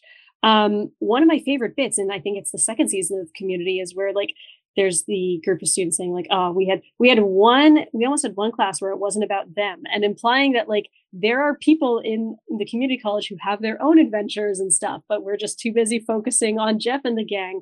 I think BoJack like often alludes to that. There are other people who are off having their own adventures. Like, well, I mean, we have a whole Todd episode about it. Yeah, I agree. I actually really like that about like BoJack because I feel like a lot of shows tend to regard like side characters as sort of like these prop pieces, Mhm. like these static, like just these static things on a checkboard that are just revolve around like the main character. Mhm. I really love the moments where BoJack calls out, no, all of these are like people with complex, detailed backstories and equally complex current lives that Mhm. don't revolve around our main character. And they do this subtly, like a lot of times. Like I think, like for example, with Robitowitz and Vanessa Gecko. But I think my favorite, like direct call out, is when BoJack meets up with Charlotte, expecting her to be like the same 20 something he knew briefly when he first moved to Hollywood, and she's grown up. She has a husband, two kids she loves very much, an established business, and doesn't really have a world where he exists within it, which is very difficult for him to process in the show. Mhm. Yeah, I can't believe we've gone this long without talking about Charlotte or Penny or Sarah Lynn. Probably because they are like I mean, it was like my unfortunate experience was about 4 years ago, and so like I can now talk about the Sarah Lynn stuff without like bawling my eyes out. But I just when I look at Sarah Lynn, like I always think like, you know, the line about like someone paid me $20,000 to wear this shirt, and I just like the idea that someone wanted me to wear their shirt. And BoJack and Sarah Lynn being parallels for one another, and also I think even like the way they chase validation. I also love to think about the ways in which BoJack and Sarah Lynn are different, which I think comes from the fact like age, generation, also gender. That like What I thought was interesting is about Sarah Lynn's arc is that when she became more famous after Horsing Around, how much of her fame and her songs and her image was tied to "I'm not a little girl anymore, I'm grown up," which is exactly what we saw them do with Britney and Christina. They had to go through their "I'm not innocent" phase, and what that friggin' does, just taking your developing mind and putting it out on display for the public to objectify, and what effect that has on you. I mentioned this earlier on, but I think like the whole gag of Sextina Aquafina is a very, very good example of that, because Sextina Aquafina's whole shtick is that she's 14, right? Mm-hmm. And a lot of people see that and they're like, oh, that's a joke about how we like sexualize and promote like girls that haven't even hit adulthood yet. But the joke is dolphins hit sexual maturity at 14. Mm-hmm. So we're saying that basically as soon as like a girl reaches what we think is quote unquote sexual maturity, that's when we lambast them. And that's when we try to like rob them of like any traces of like childhood or innocence. And even if they're still like very much obviously a child. And I think they did such a good example of that with Sarah Lynn, just showing like how the industry just sort of takes you, chews you up, spits you out, and then moves on to the next new thing to consume. Mm-hmm. But I think one of the things that's really interesting about her character is that even though she's a grown woman, she's still very childlike in many ways. Yeah. Like I think a little bit of like the age of stagnation. You're stuck at the age you become famous. But I also think she never truly had an opportunity to be a child in like a normal, healthy way. She never had an appropriate model for what development looked like. So I think it makes sense that she still acts like a very young person, even though she's in her 30s. Yeah. I constantly forget that Sarah Lynn, because you think of her as a character who's maybe in her 20s, and that she is, probably around my age when she dies. I know that her stepfather obviously is coded, is pedophile coded, I guess, is that a term? But his design is based on a real person. I forget who, but oh my gosh, I did a video on this. His name escapes me, but he's modeled after, I believe, a real photographer. Mm-hmm. I want to say he was on Vogue. But he was also accused of, he had multiple sexual misconduct cases levied against him by his subjects. Is that what you call people? Models? Yeah. And the design is very similar. He wears an identical jacket. He has the same glasses. Terry something, I think. Yes. Yeah. He's literally like a bear in reference to like the pedo bear memes of like the early 2000s. I think he even puts on like a similar voice. But yeah, it's whenever I think of like the scenes of Sarah Lynn and her stepfather, I think they're like such a jab in the heart, because it's just never truly had a safe space like ever. Like even when she was a child, her only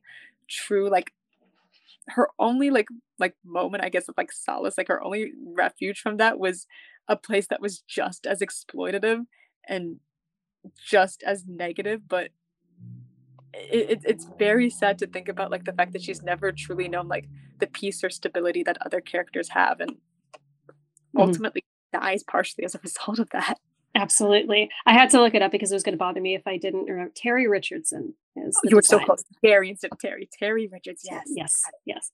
So yeah, he's and I agree with you, and I think that's why, to bring it back to Jeanette McCurdy's book, I loved the interview that she did on the podcast, The Financial Confessions, with I guess friend of the show, Chelsea Fagan. She's taken me out for dinner a couple times. So friend of Brie. And she's in which she said, she fully believes that she was developmentally in many ways advanced, but then also very stagnated for her age, because you had to deal with adult things, but you also stopped going through proper rites of passage. You stopped learning how to self-actualize, and how with Sarah Lynn, it was that she derived her self-actualization from praise and laughter that she would get on the show, and it wasn't help. It was reinforced by Bojack saying this is the closest thing to a family you will ever have. And that's why I really love, even though I think he shows up about as much as he needs to, but the character of Bradley Hitler Smith, the smartest thing he did was get out. The smartest thing Joelle did was leave Hollywood. I mean, I know she became a stage actress or whatever, but the smartest thing these characters do is get out. And what's sad is Bradley has a great life. He, owns a hardware store and has a family that he loves, but then he still thinks, oh, maybe I want to go back to that because people adored me back then. It's to reduce it to a cliche, it's a bit of a grass is greener thing, but it's because you will never get it is a drug metaphor. You will never get the high of audience praise anywhere else. Exactly. I think I think like in terms of like professionalism, I think when it comes to child stars, they're expected to conduct themselves like professionally in terms of like their personal skills, acting on an adult level. But when it comes to just relating to other human beings, I find like that tends to be the area that many of them say they have virtually no skill in. And I think you see this a lot with Sarah Lynn because she doesn't really like know how to navigate like a lot of like adult social situations. She has like, I think a big part of that is due to the fact that it feels like she's given up almost. Like when we first meet her, like she literally like makes a remark in the first episode we see her, and that, oh, it's just my fate to die tragically young. I'm just sort of, riding the waves, waiting for the inevitable. Yeah. But I completely lost my original train of thought, but we're just going to spitball. Well, I was going to say, like, with Penny, that's why, as much as Penny is probably one of the characters who's done dirtiest by BoJack, what I will say makes me feel better about the character of Penny is that she is, and I think it's important because like, shows don't have to be morality plays. Shows don't have to show us how things should be. But it does feel a lot less like icky and cynical watching it to see that Penny is a character who has a support system, who has an extremely healthy relationship with her whole family.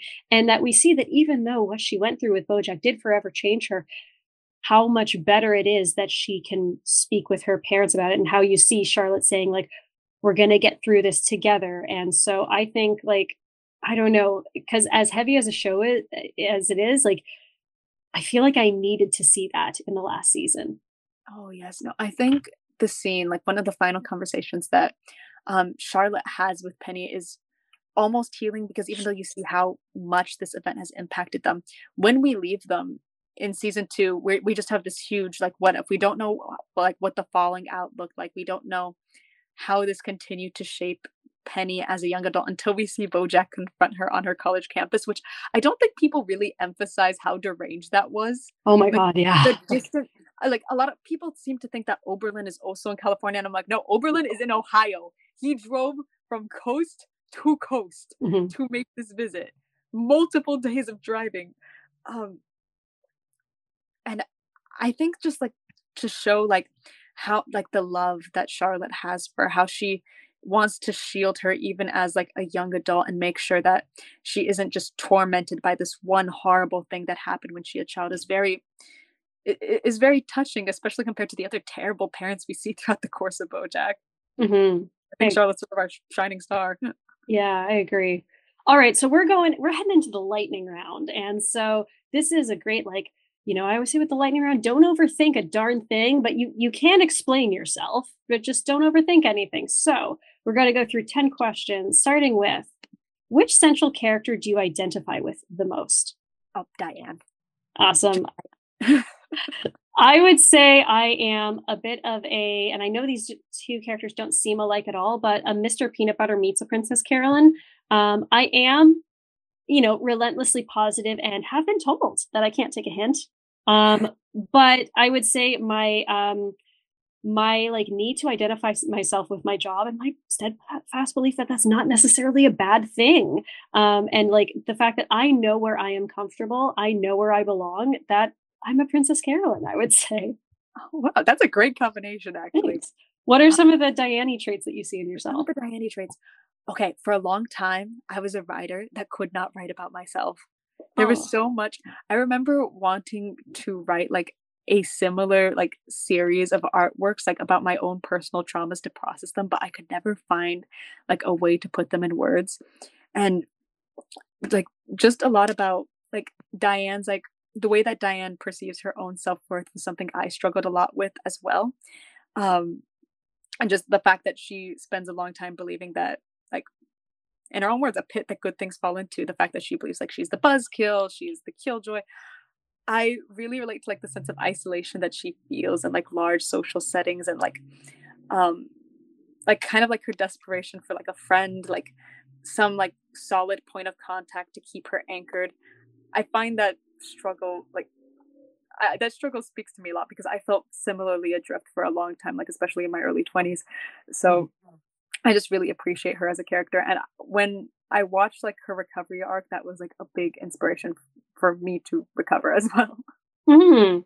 So, okay, who is your least favorite central or supporting character? Least favorite central or supporting character. Ah, there's a gag character that comes to mind. I was not a big fan of Vincent Adultman. I just felt he went on slightly too long. Just a little too long. You know, yeah, I would agree with you. I think like it's one of those things where like I get that they were leaning on the broadness of it because BoJack does mix broad and subtle humor, but because the joke is annoying in nature, it's like you really have to be careful. That's a pretty potent spice to put in your chili. Like, Exactly. yeah. I would also say that at times I felt it was difficult to watch arcs involving Anna Spanakopita. The intensity of her and Angela Bassett's voice acting was amazing. I just found that she's a character that had very little payoff in the end, and I think she functioned to make me uncomfortable and sad. And I don't deal, as a Mr. Peanut Butter, I don't do well with being uncomfortable and sad. Oh gosh, speaking of characters that function to make you uncomfortable and sad, I felt Flip had like a very similar dynamic. Yes. I think Flip was written with the screenwriters just looking at Rami Malek's stare, like the intensity of Rami Malek's stare, but he's so jarring. I think he's a fascinating character, but whenever he speaks, I feel deeply uncomfortable. Yeah, I fully agree. So on the flip side, who is your supporting cast MVP? My supporting cast MVP, probably Judah. I just love Judah. He's my boy. He's the autistic representation I have craved my entire life. I love him. I just absolutely adore him in every way. I also love Ruthie. Ruthie wasn't there for very long, but I think she's so adorable. One of the cutest babies I've ever seen. Again, that's why I'm just like, don't knock the animation style entirely until you see those bright eyes. For me, and this is not a character that I know you're supposed to like, but I would say Beatrice Horseman. And Wendy Malick, who I hate to say it, but for some reason, when Jessica Walter passed away, Jessica Walter, like all timer for me, I'm just like, well, any roles that were offered to her are surely going to get offered to Wendy Malick now because they had a similar archetype of playing the grand but very intimidating older woman. And to the point where because Jessica Walter did the voice of Mallory Archer, I often confused the two in terms of their voices and took me a while to remember which one's Wendy Malick and which one's... But I digress. Wendy Malick's performance as Beatrice is so chilling and wonderful. And I think like anytime she shows up, that's a character who's full of dread, but you're just like, oh, what's she gonna do now? Like, I feel like Beatrice's lines are so cutting. Like, every rewatch I've ever had of BoJack, whenever she shows up on screen, I get like this ball in my stomach because I know exactly what she's going to say. It's like she's saying it to you. I feel like she stole like every scene she was in. I feel like she also has like some of the most unforgettable moments in the show. I agree. There have been times when my cat is like being really annoying. He diligently eats every day at 6 and 6, and so he wakes us. But sometimes, like when I'm refusing to feed him because it's 5:20 or whatever, I just look at him like, oh, I'm punishing you for being alive. Sorry, Ben. Yeah. So okay. That's so funny because me and my sister actually have a similar recurring joke. In which you refuse to feed her or no? No, and not. But like whenever we refuse to like do something for each other, like, yo, can you do the dishes? I'm like, no. Why? I'm punishing you. That's amazing. Fantastic.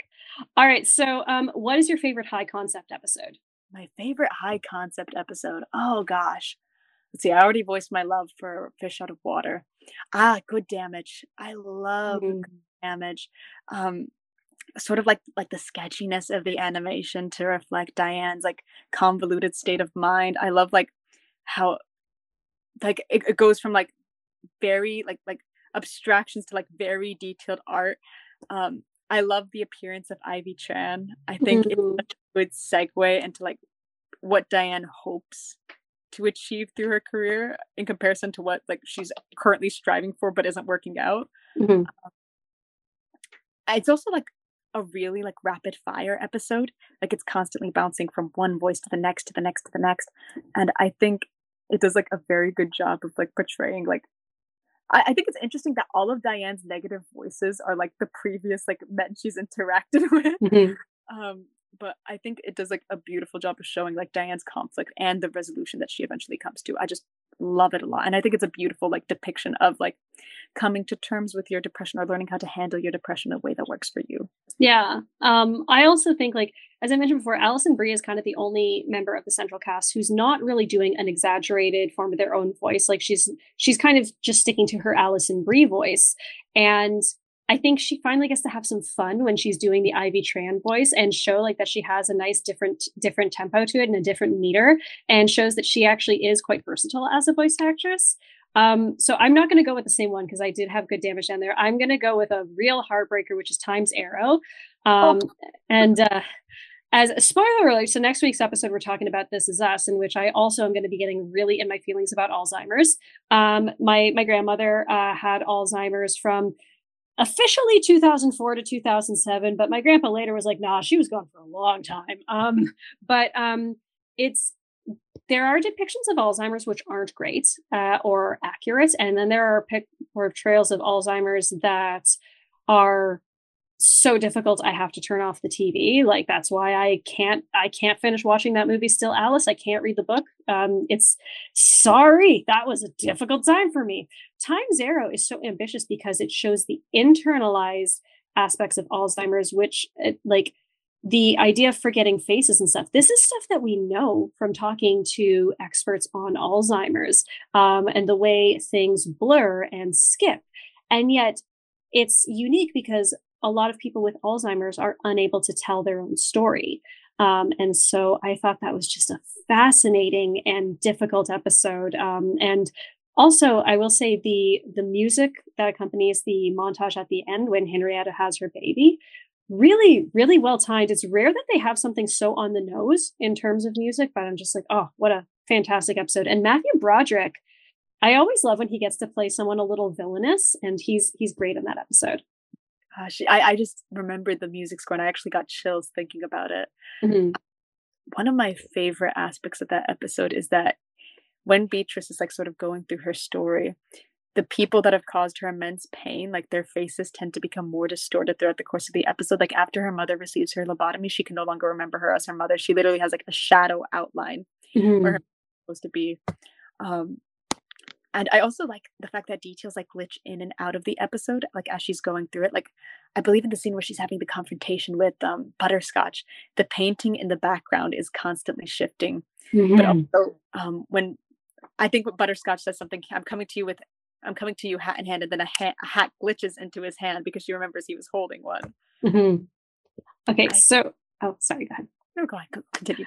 Okay, so who is a character, supporting or recurring, who you think was underdeveloped or wasted, or someone you wish you'd just seen more of? Oh, what an excellent question. Oh gosh, I'll have to think about that. I do think Kelsey is somebody that had a lot of potential to be like featured more often, although I understand why they sort of split ways with her when they did. Let me think. I really, this isn't so much as a character as something that I wish they would have emphasized slightly more.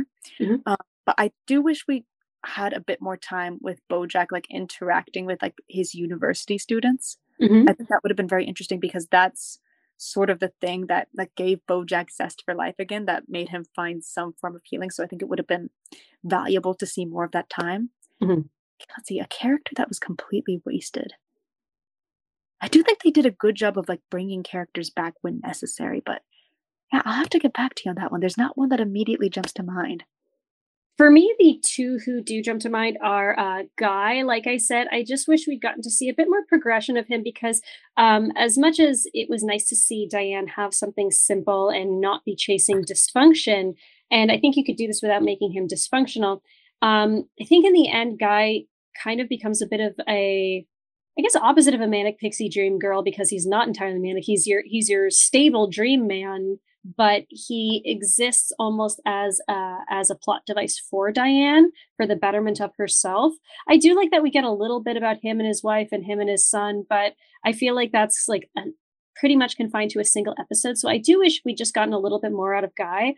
Also, in terms of a character I really liked, who was just a little one note that if we had more time with her, it would have been great. But Maud, I think Maud was a great like last minute addition. But because she's a last minute addition, she's kind of a nothing character. Changing my answer, Yeah. Maud. I forgot Maud existed until you Right? brought her. She's only in a few episodes, and yet she's so cute and endearing. And I would have loved to see more of her and Todd's dynamic. Mhm. I could watch like half a season of Maud episodes, like them just getting together, their whole love story. I think it would have been so cute. Yeah. Okay, so this one was hard for me to find my own answer to, but is there a character or conflict in the show about whom or about which you have changed your mind since first watching? Oh gosh, that's a good question. I think so. I've watched BoJack at like radically different stages of my life. When I was in high school, when I was first entering college after graduation, entering my early 20s, trying to get established. But I think my view on Diane, like I think when unfortunately the trauma of young women tends to get overlooked a lot, and I think Diane, the reason she got so much hate in the earlier seasons, because I'm not sure how familiar you were with the early BoJack fandom, but it was not a good place to be a Diane stan. No. I think in comparison to like the other characters, you go, oh well, BoJack had a horrifically abusive set of parents, or Princess Carolyn, grew up with an alcoholic mother, and you see Diane's whole shtick, and have all like the resources to attain happiness, and there's this question of why can't you, that I wasn't really able to empathize with until I morphed into Diane myself. This is my karma. Yeah.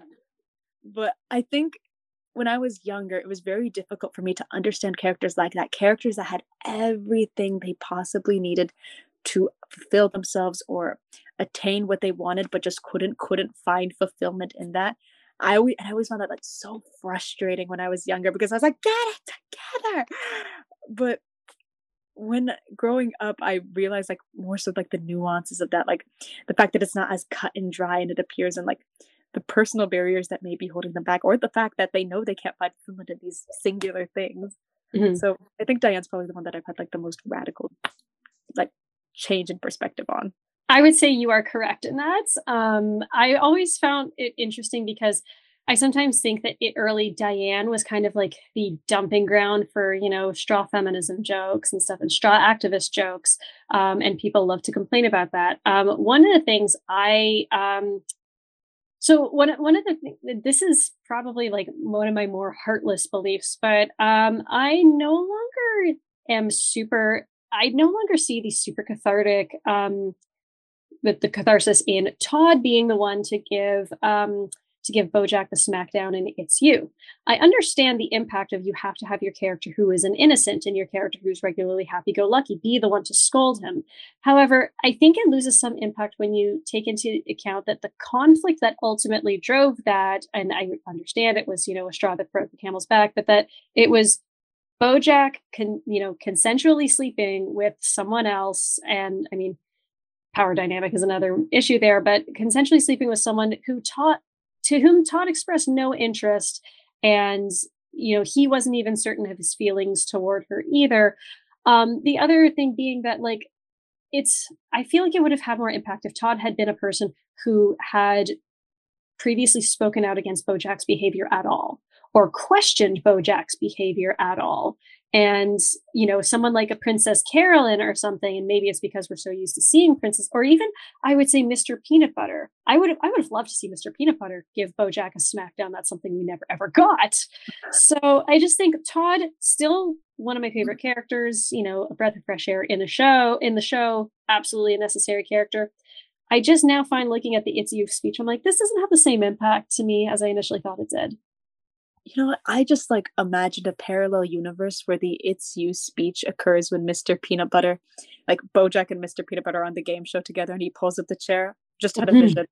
I think that would have been. Yes. I agree. I think also one more thing I realized that I changed my mind on while you were speaking.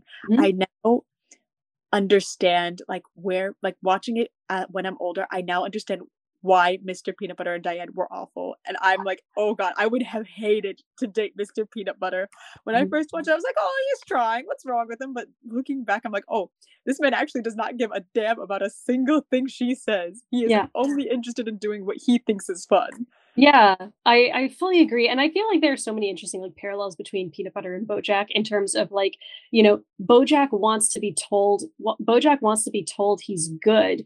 Mr. Peanut Butter enjoys being good, but he doesn't enjoy like being right for people. He just enjoys doing the good thing and like which is why he literally compulsively proposes to Pickles. Like he has a compulsion to be good no matter who it hurts. Exactly. And his view of good is never in context of like what is good for the person. It is in context of what like I guess like the societal view of like what would be the correct decision in this scenario. Like obviously maybe you want to throw a big spectacle for your girlfriend's party. That's what we consider like a big sign of love and affection, right? Um but he can't like get past the idea that this sign like this what many would consider like a universal sign of affection is assigned to his girlfriend, that he actually doesn't care about her own individual needs. Yeah, fully agree. Okay, so we've had so many characters who have come up on this. Which character design is the most adorable? The most adorable. Oh gosh. We mentioned the baby seahorse, Ruthie. Those are super cute. That's such a good question. Oh gosh, I'll have to think about this one. I think like the baby animals of BoJack are always super, super adorable. I think Hollyhock's design is really cute. Like I think she like whenever I see her, I just go, oh. I really like Charlotte's design and Penny's design. Like Charlotte just gives me like a very like warm feeling. Like she reminds me of like like that fun aunt from like New Mexico that brings you like beautiful jade stones and talks to you about the mountains and how she wants to take you skiing. Let me think. There's one more that comes to mind, but it was like a background character like that appeared very, very briefly. There's like a sheepdog, like what do you call the people that like park your car? Valets. There's a and he's sheepdog super valet. eager. Yeah. Yes, that I think is so cute. I just love her. Like whenever or him, whenever they pop up on screen, I'm like, this is one of the cutest things I've seen ever. So I would say my top 3 most adorable characters are Maude, Baby BoJack, and Baby Beatrice. The Baby BoJack's little eyelashes and the sailor suit, like. A fun fact about me is that I've been a dance teacher for 16 years, and I used to never work with little kids. Like it's my side hustle, and podcasting is my other side hustle. I'm tired all the time. But I used to work with kids mainly like I'd say 9 and up. And this year I was told like, hey, I know you don't work with the littles, but we really need someone to do these 4 different acro classes on Friday night. We've got 5-year-olds, 6-year-olds, 7-year-olds, and 8-year-olds. Like those are my 4 classes. And wow, I did not realize how much I love little kids who aren't just my nephews. Because I have 2 little nephews. They're great. I will always think they're the best humans on the planet. But I just didn't realize how like freaking funny kids are, and like still not enough to make me want them. But like the other night, one of them was shocked to learn that I have a mom. Like, which like how old do they think I am? But it was one of my 5-year-olds. So I was like, this song's almost as old as my mom. You have a mom? And so like BoJack really, really, baby BoJack and baby Beatrice, it's the way that they add to their little cheeks and how their hooves are so short that I'm just like, this makes me go screaming nuts the way I do when I see a cute kid. Oh yeah. The seahorses, when we first saw that trio of seahorses, I was like, I understand. I would blow up the Laffy Taffy factory too. Their little bellies, like, ugh. All right. Whose voice performance do you think is the strongest? Voice performance is the strongest. Oh, I just love Princess Carolyn's, Amy Sedaris. Oh, I love them. I also love the fact that she expressed like hatred for like all the alliteration jokes, like all the tongue twisters. So on purpose, they gave her character the most out of any of the other ones. But I think like whenever I hear her voice, I just feel motivated, like that, like sort of sharp, fast-paced wit, like this like single-minded focus. She reminds me, she speaks in the way, I don't know if this will make sense, but she speaks in the way that people in New York City walk. Like just like this sort of like direct, like single-minded focus. I know where I'm going. I know what I'm going to do today. Even if I actually don't know, I'm going to pretend like I do, and I'm going to project this image to the world that I have everything together. And I just love listening to her speak. And like the moments where she's more vulnerable, I think because that's usually the tone she gives off, they're so much more impactful. Yeah, I think her voice also really matches her design very well. So I normally try to give a different answer than my guest host, but I have Amy Sedaris as well. She already had a very iconic voice, and it's not like I listen and it's like, oh, I wouldn't know that was Amy Sedaris, but she really she does all the right things to make Princess Carolyn her own. I also am very proud of this, and I just pulled it up. This is a 1.5-year-old tweet for me, but I'm so proud of this because I basically wrote my own Princess Carolyn joke, and I said I would crowdfund to get Amy Sedaris to say this via cameo. John Tortorella, coach of the Philadelphia Flyers, appeared at the waterfront in Toronto to tell people that he heard if they got the vaccine, they'd be able to see hockey games as well as basketball and soccer. Torts purports at the ports that if we get the vax passports, they will get you into sports of all sorts. I will crowdfund for Amy Sedaris to say this as well. It's almost impossible to for me now to read wordplay and stuff like that, and it's just so much more fun in the Princess Carolyn voice. That's one of my favorite wordplay jokes in the entire series. Is not a Princess Carolyn one. It's the newscaster, and it's disaster al dente off the coast of San Clemente with the giant pasta bowls. Yeah. So funny. That one just always sticks in my mind. Okay, so we've talked a little bit about cute design, but overall, which character design, again, central character, supporting character, do you like the most? Central character design. Central or supporting? Central or supporting. Okay, let me think.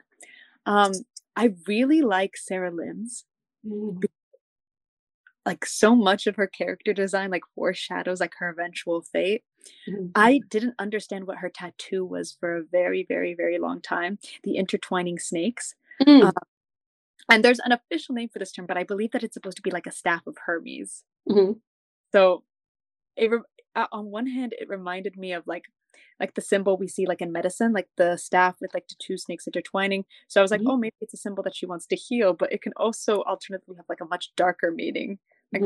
Symbolize destruction or self-destruction. And also the fact that her shirts have skulls. She just has very the outfits that she steps into, the one that haunts me is the one she wears at the funeral and the one that she wears in The View from Halfway Down, because they're the hands. The hands, yes. Yeah. Awesome. Specifically the fact, No. Specifically the fact that she wears that first shirt at Herb's funeral, the thing that introduces her to the entertainment industry. I just think that's very impactful. My favorite character design is from the supporting cast as well. I would say I really like Kelsey Jennings. I think she is a great portrayal of, because they make so much of oh yeah, she's the indie darling everyone is trying to get behind right now. And I think she they do faces very well on BoJack. They're very good at showing weathered faces. Even, to speak to Sarah Lynn's design, the way they make her lose her cute look, she's still beautiful, but she has no cute look left. With Kelsey, it's the flatness of her face, which I know some people might say is just the animation style, but to me, that is the flatness of the face of someone who has completely lost their lust for Hollywood, who is in this now literally because it means the difference between their kid going to a state school and not. I think cartoons are sometimes bad at depicting middle age and what middle age looks like. And I think Kelsey is a very good depiction of middle age. I also agree. I think the show does a phenomenal job of depicting middle age, because I feel a lot of shows are what do women after 40 look like? And they pull up a woman that's 60 years old.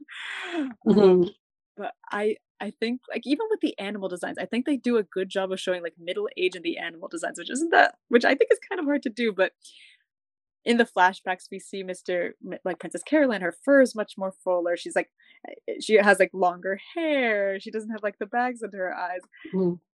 I think it's a pretty neat detail they managed to interweave aging an animal. All right, our 10th and final question: what is a moment from the show that has made you cry or come close? Because not everyone's a crier. There's several. This you want the list? Let's see. The I'm a Pit scene really oh, it just got me right here when I watched it for the first time. Just something about like the way like Alison Brie's voice like cracks and trembles, like just like the wail, like devastated guttural wail, like, oh my God, I'm my own worst monster. That one makes me very sentimental. I think Good Damage also makes me very sentimental. Like that moment where like Diane is able to find peace and healing beside Princess Carolyn, I think is very important. And let's see, there's one more. The Born Broken scene also makes me like very like both like the conversation where his mother's having it with him. Oh wait, changing answer. It's the scene in season 6 where Bojack is trying to recall the first time he drank. And you know, we keep having flashbacks throughout the episode, but it's the final flashback where we see him as like a child and he's both passed out drunk, and he takes a sip of like the alcohol bottle, and it's even implied this isn't his first time, this is just the first time he can remember. So he feel like the warmth of his mother embracing him through the whiskey, and he lies next to her because that's the only time he knows he can passively receive some form of affection because she's too drunk to move away, and that just makes me so sad. So no surprises here. Sarah Lynn's death. You know, like I said, I have a friend who she died in her sleep, and fortunately not at a planetarium. And it was just a big thing of like, I watched that when the wound was very fresh, and I had no idea it was coming. But it's also, even when I go back, and now that that wound has, I'll say, scabbed over, it still is such a sad thing to me. And everything leading up to that, you know, her and the fact that she said, like, I want to go to the planetarium. And we've heard Sarah Lynn say in the past that she wants to be an architect. And I think there's something about, like, you know, chasing your dreams from childhood and wanting to reconnect with your childhood. Like, just before this podcast started, I was texting friend of the show, Mike Stevens, and I said, the movie Toy Story makes me cry, not because there's any sad scenes, but because it reminds me of childhood. And I realize when I watch it that I miss my childhood. And so I think, like, everything about Sarah Lynn, the fact that she was constantly chasing something, I think it's legitimately difficult for me because, yes, I see my friend who's passed in Sarah Lynn. I see myself in Sarah Lynn. And because, again, I work with children and I work with teenagers, and I work with teenagers who are in a very cutthroat competitive dance environment. And so it makes me feel reflexively very protective of them. So anything with Sarah Lynn is difficult for me.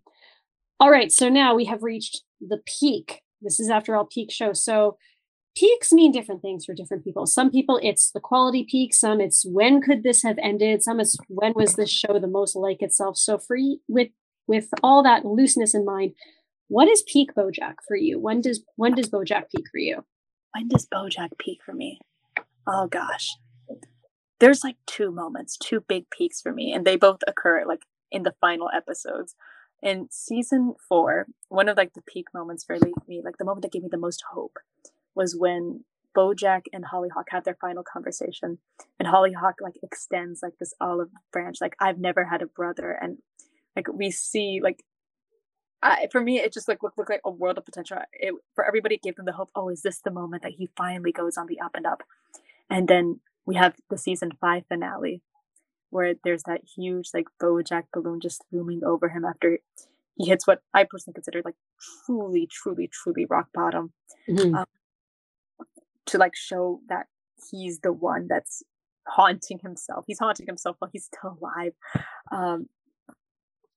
And I think those two moments, like in comparison to the other, are like some of the most important, impactful moments of the show for me. So I also have actually that last conversation between Bojack and Hollyhock at the end of season 4 as a peak moment for me. And for me, that is because it's not so much even a quality peak, but it's certainly a hopefulness peak. And I would say that if the show had ended there, it would have been fine. It would have been an extremely different show tonally, because it would have showed the idea that all closure is positive, and that, you know, a good thing can erase the bad things, because there were still bad threads dangling there. Sarah Lynn's thread was still technically dangling. You know, Penny's thread was still dangling. But yeah, I would say that is a peak of the show, also in the sense of the mood of the show, because you leave season 4 thinking, maybe things will be all right for good BoJack. And the next 2 seasons are so incredibly hard to get through. They are a slog. They are something you watch because you want to see how it ends, not because you're loving it. I mean, I do love it, but it's different than something you're watching because it gives you the good feeling. So again, this could apply to quality or mood or tonality. How big is the gap between the best of the show and the worst of the show for you? Okay, let's see. Personally, like for me, the worst of the show is when the show is still finding its feet. Mm-hmm. So say, I know we mentioned this before, but the first half of season 1, I think, is so weak in context of like the rest of the show. It's not necessarily bad, but, and I understand you need setup, but I think even so that it's still very, very weak. They're not really sure where they want to go with these characters or what, like this particular like plot thread of BoJack attempting to reclaim lost fame. So I'd say a medium-sized, or maybe a narrow gap. Yeah. Because I don't think, I'm like, oh, they're unwatchable. I think they're fun. They're funny. Mm-hmm. I love the Neil McBeal, the Navy SEAL episode. I still watch it sometimes. Mm-hmm. But I just think in comparison to like the masterpiece I consider the rest of the show to be, I just don't think they hold up as well. What about you? Definitely like the first half of season 1. I would say like for me, it's the BoJack stealing the Hollywood D, although I do love how much they commit to that bit and Hollywood just becomes an unquestioned place. But I would say like that's an example of they were trying so hard to make the overarching thing about this love triangle between 3 characters that like none of them are particularly likable. And when they decided to move away from that, I was very relieved. But I would say like if the best of BoJack, which I do consider to be like seasons 4 and 5, if the best of BoJack is an A+, then the worst of BoJack is like a B- at that, if that. So that's kind of how I would grade. And so if you were going to recommend the show to a friend, what preamble, instructions, or warnings or anything about how to watch it, when to watch it, what kind of preamble do you give them? I usually say buckle in, you're in for a wild ride. Mm-hmm. I would say my biggest piece of advice that I would give people is take breaks with BoJack. Take breaks because even when you think you're having fun, it's going to get heavy. I would also say that even though I know I just said it feels like you can stop after season 4, don't, because one of the ultimate lessons about BoJack is like not all closure is good closure. And I think the ending of BoJack and how melancholy it is so necessary. Of course. I think thematically, BoJack has probably one of the best endings I've ever seen in a TV show. Mm-hmm. Like it's not like there's no hope left, but it's simply like these are the consequences that your actions have led you, have given you, and you will have to deal with them. And there's very little that you can do to ramify them, but all you can do is to try and strive to be better. And that's what makes life worth living, the fact that you should and can still continue to try. Awesome. Well, as we wrap it up, Loretta, aka Lucky Lefty, tell our our listeners where they can see your content, your videos, where they can follow you online. Of course. You can find me on TikTok at Lucky Lefty and on YouTube at the similar name. YouTube has not launched yet, but when it does, we will be doing long form essay content, hopefully 30 minutes to an hour each. I'm so excited about that. As for me, I've been your host, Brie Rohde. You can follow me on Twitter at prune__Tracy, or follow this podcast on Twitter at Peak Show Pod. New episodes come out every second Thursday. And next week, we are talking This Is Us with the AV Club's Caroline Side. So excited about that. It is one of my favorite shows, and it is, I guess, officially the first non-comedy we're ever doing on Peak Show. If you want more Peak Show, we've got 2 seasons full of back catalogs, and we've got so much more than just TV. We've got stuff on music. We've got stuff on the Saw movies for some reason, because I was in that kind of mood that day. We've got stuff about Star Wars, The Simpsons, and this season we are going all out. We're talking Steven Spielberg, we're talking the Beatles, we're talking the X-Files in a couple weeks. If you thought Brie didn't talk enough about being bisexual in this episode, don't worry, the X-Files is coming. Thank you very much. I've been your host, Brie Rohde, and remember, times are neither stand still nor moves backward, only forward. Thank you.